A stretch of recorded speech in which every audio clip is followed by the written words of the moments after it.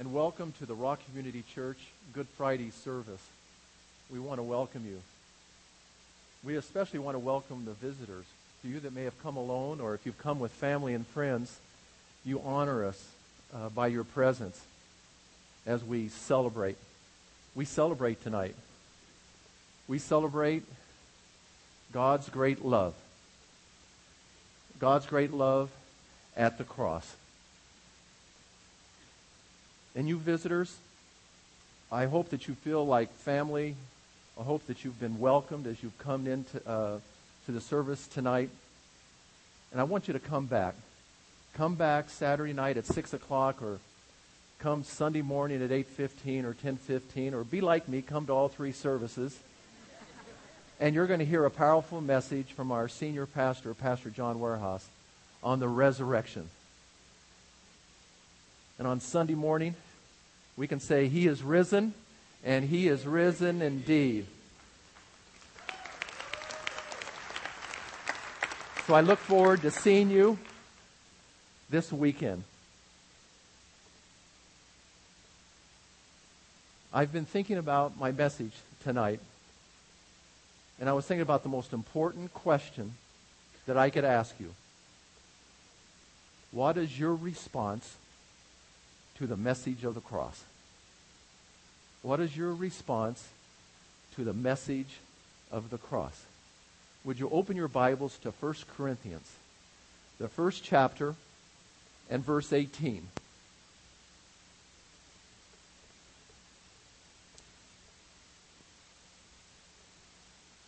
Thank you, Mike. 1 Corinthians, the first chapter, and verse 18. It's Matthew, Mark, Luke, John, Acts, Romans. Then you'll come to 1 Corinthians. And we're going to be speaking is, what is your response to the message of the cross? Each one of us need to answer that question.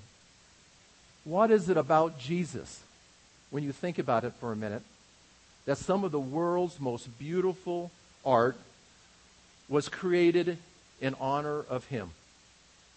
For you that have been to Europe, that some of the greatest achievements in architecture were created to worship Him. That some of the most glorious music that we heard tonight was written in praise to Him. Tonight, we celebrate God's great love for us, and that He went to that cross to die for our sins. Just like it says, for God so loved the world that He gave His only begotten Son, that whosoever believeth in Him shall not perish, but have eternal life. Perish, eternal life. I have studied the first part of that verse, and I still don't completely understand it.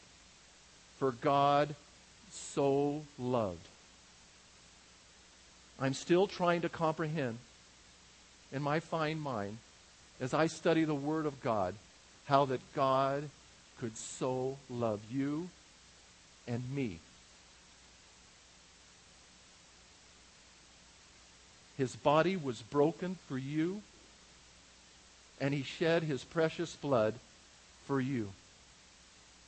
So tonight, we're going to celebrate communion. And we're going to celebrate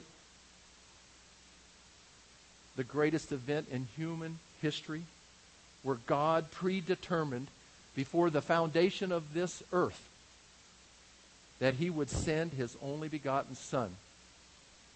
That God Himself would send His Son for the death, burial, and resurrection. Do you realize from the day that Jesus came to this earth from heaven, everything that He did during His ministry pointed to that cross? From heaven, He came to the stable. From the stable, He went directly to the cross. As you study His life, everything was directed towards the cross. Then He went into the tomb For 3 days. He was resurrected, and for 40 days he was here on earth, and over 500 brethren saw him, and then he ascended to the Heavenly Father. When he ascended to the Heavenly Father, there were two men in white apparel that said, "Ye men of Galilee, why stand you gazing there up into heaven? This same Jesus that you see going up into heaven, he will come again in like manner." Yes, he came to die for your sins, and he was raised for your justification. So for just a moment tonight, I want you to go back to a night around 2,000 years ago. It was like any other night. Jesus was in the upper room. He was there with his men, his apostles. He had just got through washing their feet. He was saying words of encouragement to them. If you love one another, you will show that you're my disciple. Then he said a very profound message. He said this to his apostles: "My time is near." When he began his ministry in the marriage of Cana, you'll recall when he spoke to his mother Mary, "Woman, mine hour has not yet come." All through his ministry. And now he says, "My time is near." He was orchestrating all of the events that were taking place that night and everything that was going to take place the next morning. For it was prophesied in the Old Testament. So there he is. He's in the upper room. He knows he's going to the cross the next morning. So, he knows he's going to be going back to the Heavenly Father, and he wanted to say comforting words to his men. And he spoke these words. And he speaks it to us tonight in that upper room. "Let not your hearts be troubled. You believe in God, believe also in me. For in my house are many rooms. If it were not so, I would have told you. I go to prepare a place for you. And if I go and prepare a place for you, I'm going to come again and receive you unto myself, that where I am, there you will be also." And there's Thomas. And he says, "Lord, where are you going? We don't know the way." And then he said, "I am the way, the truth, and the life. No man cometh unto the Father but through me." And then 19 verses later, he speaks these words to you and I tonight. "Because I live, you will live also. If you believe, if you trust in him and him alone." What is your response to the message of the cross tonight? The next morning at 9 o'clock, he is nailed to the cross. But things have happened before that. He left the upper room after the Passover and after instituting the communion, the same communion that we are going to serve tonight.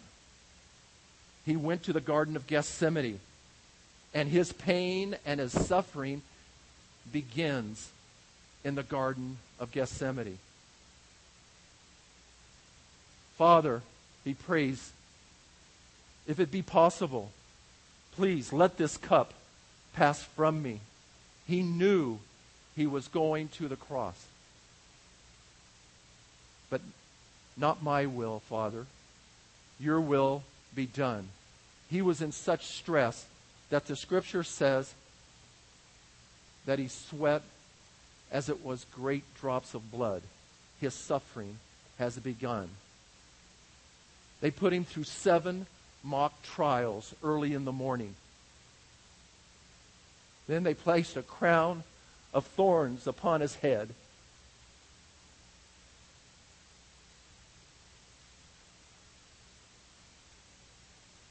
Then they began to scourge his back.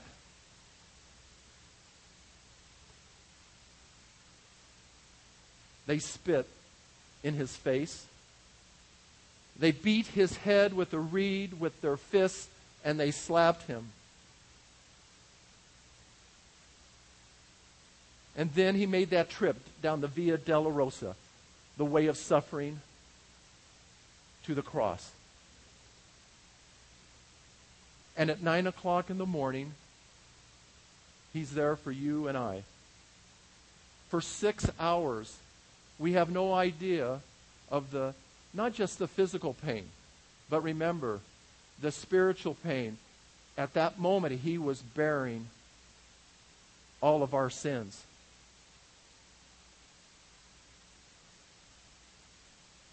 When you're suffering, think of Jesus. Halfway through, at 12 o'clock noon, there's darkness on the face of the earth. And Jesus cries out, Eli, Eli, lama sabachthani. My God, why hast thou forsaken me?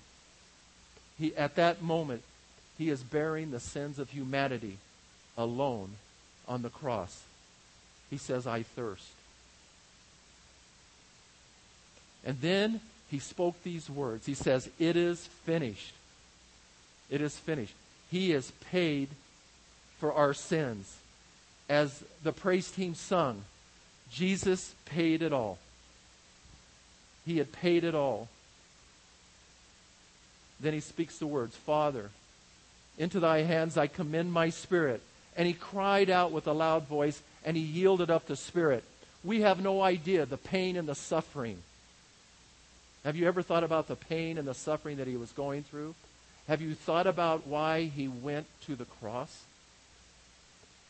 Isaiah, 700 years before, in Isaiah, the 53rd chapter, he tells, first of all, what that pain was like. Just listen to his words. He was despised and forsaken of men. Yes, they mocked him. He was a man of sorrows. He was acquainted with grief. He was despised, and we did not esteem him. He was oppressed, and he was afflicted, yet he did not open his mouth. Like a lamb led to the slaughter, so he did not open his mouth. And then Isaiah goes on to write the reason why he went to the cross. This is 700 years before. He says, he was pierced through for our transgressions. He was pierced. The psalmist David, 1,000 years before, in Psalms, the 22nd chapter, speaks of him being pierced in his hands and his feet.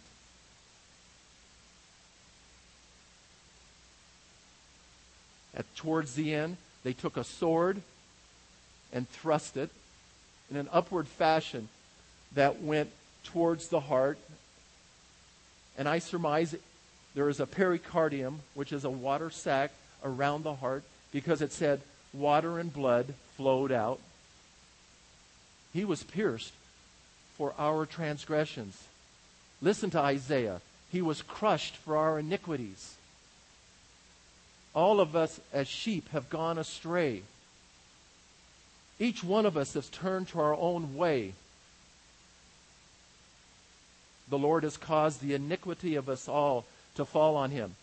But yes, even with all of that, he loved us. Yet he loved us. As was sung tonight, amazing love.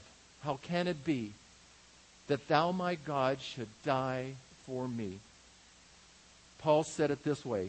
God demonstrated his love towards us, and while we were yet sinners, while we were yet helpless, while we were yet enemies, Christ died for us.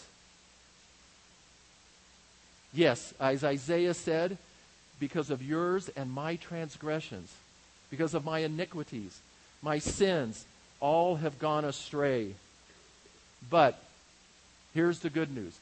But Jesus, the Anointed One, the Messiah, the Christ, the Son of Man, the Son of God, the Lion of Judah, the Lamb of God, the Prince of Peace, the chief cornerstone, the wonderful counselor, the Word of God, the rock, the great I am, Emmanuel, God with us, our coming King. He is our high priest. He is our Lord and Savior. He went to the cross for our sins. I want us to pause for just a moment and think about this. Remember at the very beginning, I said some of the most famous art even speaks of our Savior. At this time, I would like for you to look at this famous painting of the Crucifixion by Rembrandt. When you look at this picture, you will see that your attention is first drawn to the dying Savior. You notice that when Rembrandt painted that, all of the focus was on our Savior. It reminds me when he spoke in the upper room, it says that Jesus, when he was in the upper room, was praying to the Father, and it says, and you'll notice that his eyes are upward. Jesus lifted his eyes to heaven and said, Father, the hour is come. Glorify your Son, that your Son may glorify you. I am reminded of the encounter that he had with Nicodemus. And he said, Nicodemus, even as Moses lifted up the serpent in the wilderness, even so must the Son of Man be lifted up. Yes, there he is, suspended between heaven and earth. When I first saw that, the scripture that came to my mind is that you see the focus on Jesus. Fixing our eyes upon Jesus, the author and finisher of our faith, who for the joy set before him endured the cross, despised the shame, and is now sat at the right hand of the throne of God the Father. Yes, he is there intercessory for you and for me. He is no longer on the cross. But as you look at that picture, I want you to notice some other things. Look at the people in the background. You see two groups of people. There are some that are mocking. There are some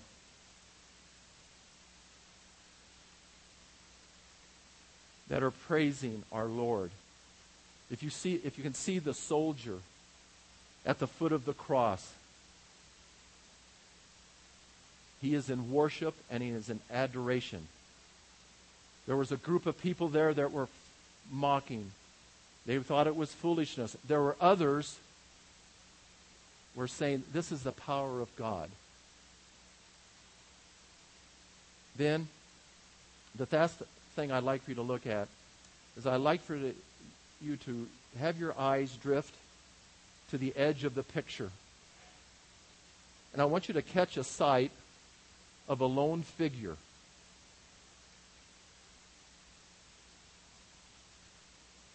That lone figure is Rembrandt himself. He painted himself into his picture. And if you look at it closely, he's holding out his hands like this.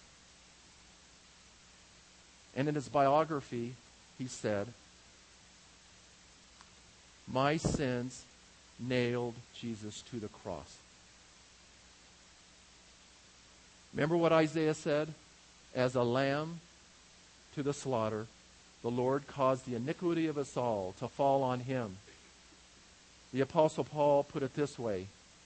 He made him who knew no sin to be sin for us, that we might be made the righteousness of God in him. So sadly, today, there are those that think that the message of the cross is foolishness. Some think it's foolishness, others, it's the power of God.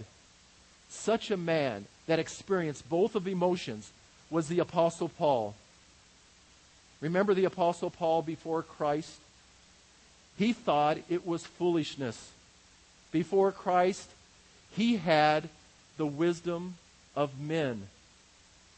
Remember, he was so well educated by Gamaliel. He was a Hebrew of the Hebrews. As to the law, he was a Pharisee. As to zeal, he was a persecutor of the church. But you remember on that Damascus road, he met the living Savior. And he realized the power of God unto salvation at that time. I truly believe that the reason why he was struck blind at that moment is that all those years he thought that Jesus Christ, it was foolishness. And now when those scales were removed, he saw that it was the power of God. And now that he knows it's the power of God, he can write from 1 Corinthians, the first chapter and verse 18. So follow along with me. And you'll understand why he can write that now. Listen to what he says in 1 Corinthians 1:18, because he experienced this himself. For the word of the cross is foolishness to those who are perishing, but to us who are being saved, it is the power of God. Father, I thank you so much that as a young boy, I discovered who you were, Father. And for that, I'm so ever thankful. Father, I thank you for even all the struggles that I've been through. I thank you for the joy and the peace that I have in you. Father, be with us now as we study your word. Give us understanding. These things we ask in your Son's name. Amen. He wrote this to the church at Corinth. There were those in Corinth that thought the preaching of the cross was foolishness. But Paul knew it was the power of God unto salvation because he had met the living Savior and he wanted to share it with other people. Your response to the message of the cross determines your destiny and it determines your future. Look at the first part of the passage in verses 19 through 23. It speaks to those who are perishing. Paul explains to us how God feels about man's wisdom when man says the cross is foolishness. Look at the four areas. In verse 19, two of them are found in verse 19. Number one, God will destroy the wisdom of the wise. And number two, God will set aside the cleverness of the clever. The Apostle Paul, he was quoting from Isaiah, the 29th chapter and verse 14. Israel was relying on their own means against Assyria, and they were not trusting in God. They had walked away from God.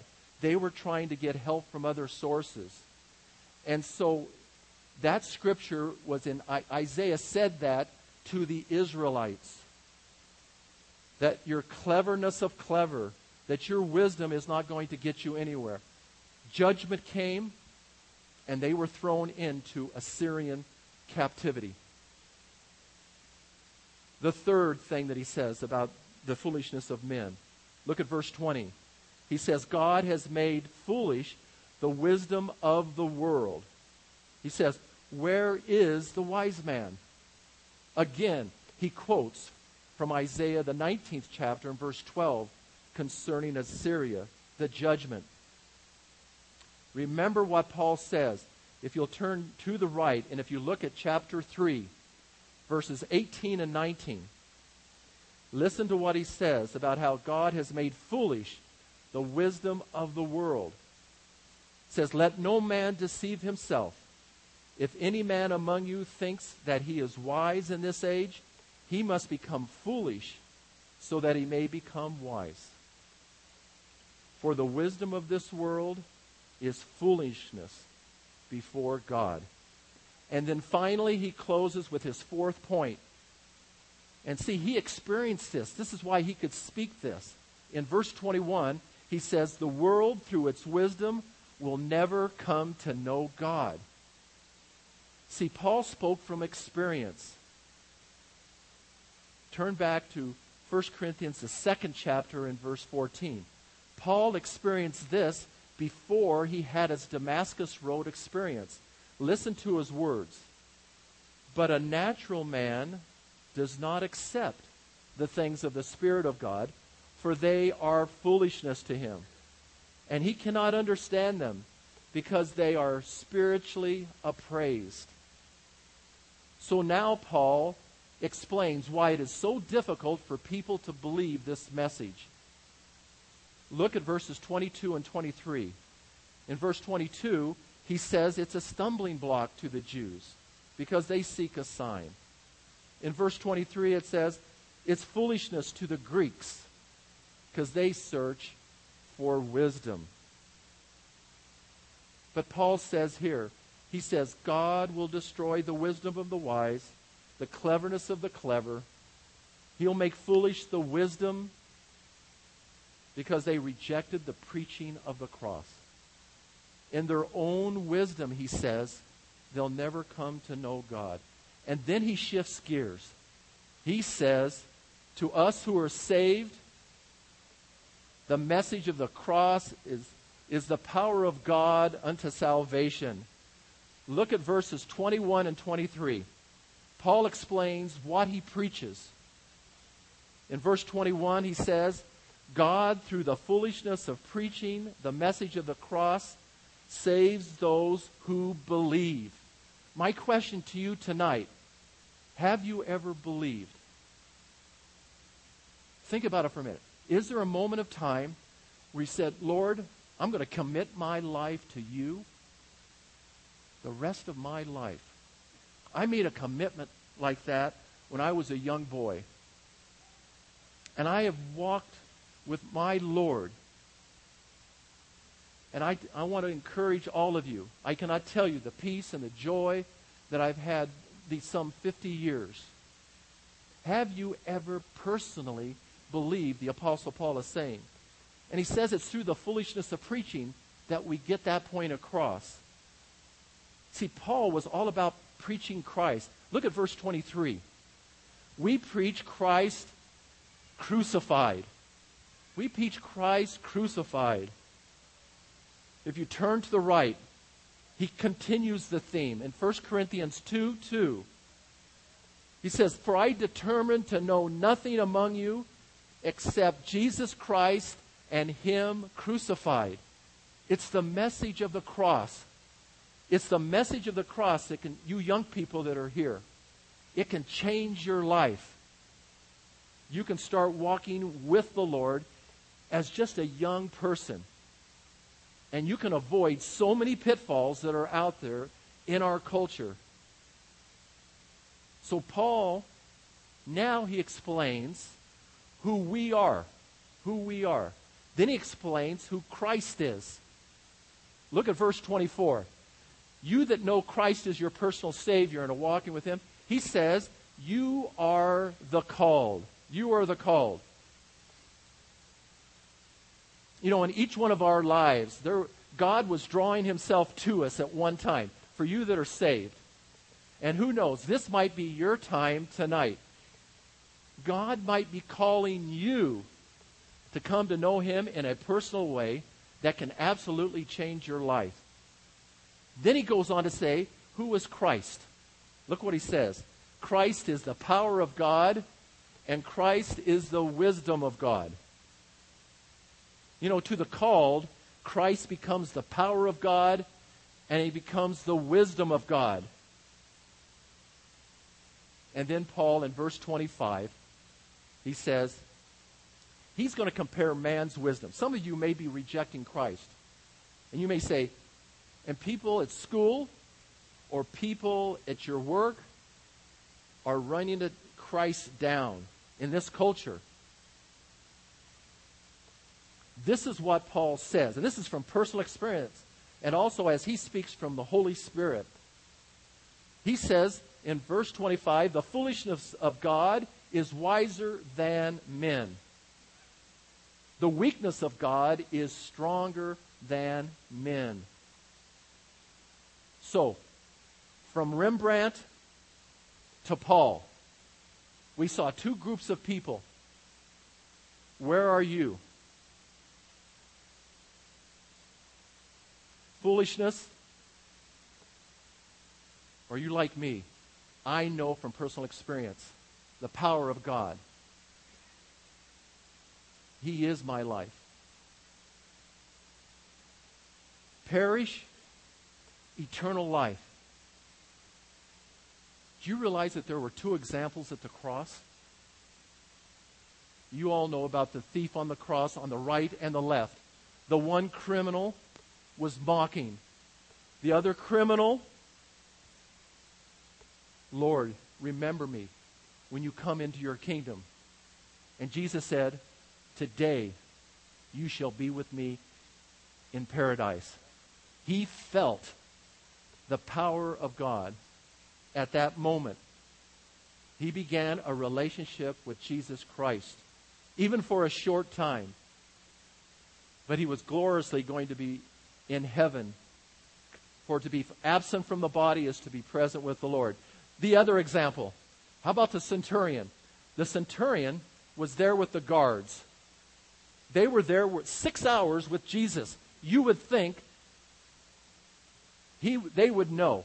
They first started off mocking. Remember, they were going for his garments, casting lots for his garments.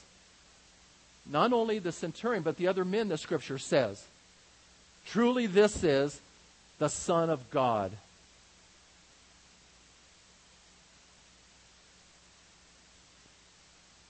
You know, in conclusion, you need to remember that God will destroy the wisdom of men.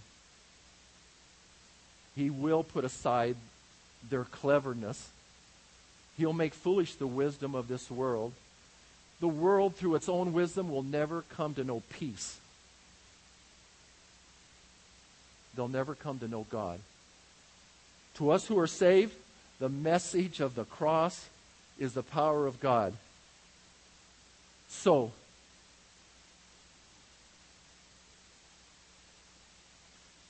we're going to be taking communion. And I just want to pray right now.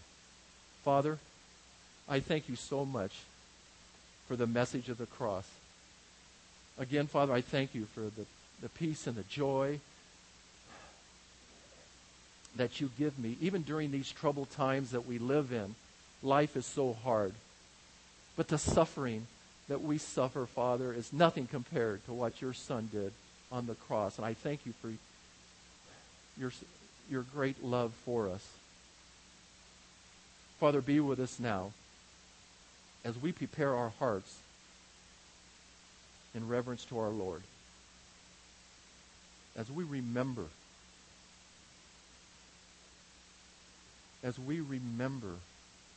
what he did on the cross for us. And Father, for that, we'll be forever thankful. It's in your Son's name we pray. Amen. The scripture says, a man should examine himself, and in so doing, he's to eat of the bread and drink of the cup. Tonight, let's examine ourselves. You've heard the message of the cross, that it's the power of God unto salvation. If you're here tonight under the sound of my voice and you've never had a personal relationship with Jesus Christ, you cannot point to a time where you began your walk with the Lord. You know, you can do that tonight before we have communion. thank you.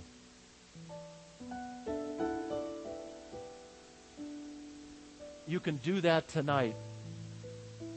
The Bible says that, with the mouth, confession is made that Jesus is Lord. And with the heart, man believes unto righteousness. My heart goes out for you tonight. There has to be, in a crowd of this size, a few people that are not walking with the Lord. There's never been a time. You can do that right now in the quietness of your heart. You can experience the peace that I know. I have such a burden right now, I can't tell you. Because I want everybody to have what I have. You don't have to say a lot of words. Even before you say it, God knows your heart. I think that time I went to the mourner's bench, even before I got out of my seat, God knew my heart. You have to repent of your sins, and you say, I'm going to go the other direction. You don't say you're sorry. You say you're going to repent, and I'm going to go the other direction. And then say, Jesus, I believe that you died for my sins. I love you. I know you went to the cross for me. And I know my sins put you on the cross. I know that you were raised from the dead. I put my trust in you right now for eternal life. Do that. Not for me. Only do it. Only do it if you feel God drawing you during that message. Because God said, no man can come unto me unless the Father draw him. Not me. I don't want you to be saved because of me, of anything that I've said. Mainly what God's Word has to say.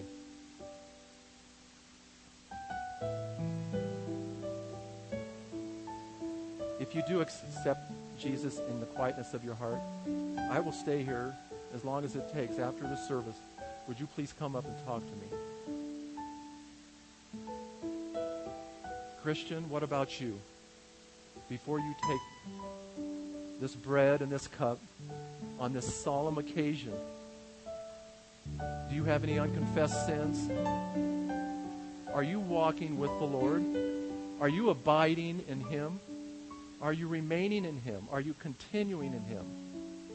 In your daily walk, not just on the weekend, but moment by moment. Before you take of the bread, before you take of the cup tonight, would you pray for any unconfessed sin? And say, Lord, I'm going to follow you with every beat of my fiber.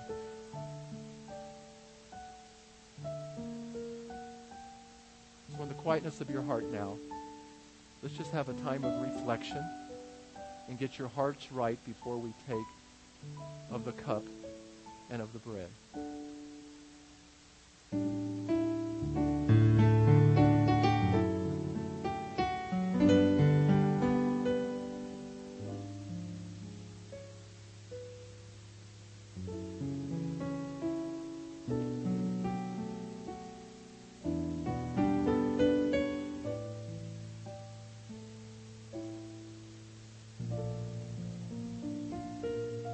In 1 Corinthians, the 11th chapter, and verses 23 and 26.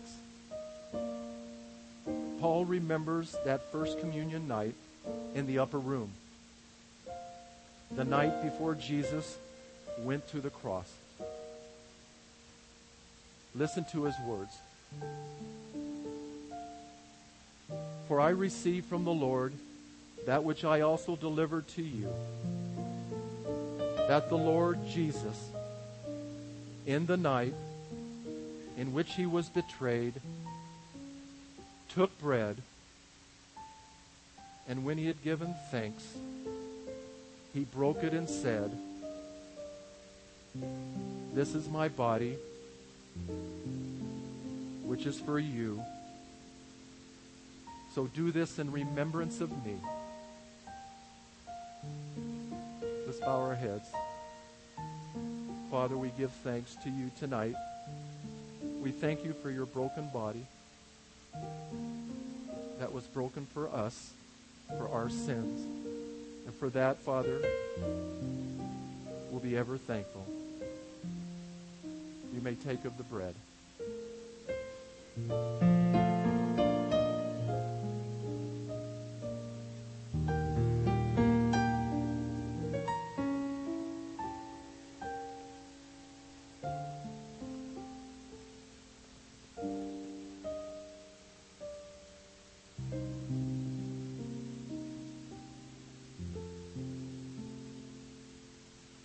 The Bible says, without the shedding of blood, there is no forgiveness of sins. As you take of the cup tonight, think of Calvary, the place of the skull, Golgotha, where he shed his blood for you. He spoke these words. In the same way, he took the cup. He took the cup also after supper, saying, "This cup is the new covenant in my blood. Do this as often as you drink it in remembrance of me. For as often as you eat this bread and drink the cup, you proclaim the Lord's death until he comes." Remember the blood. You may drink.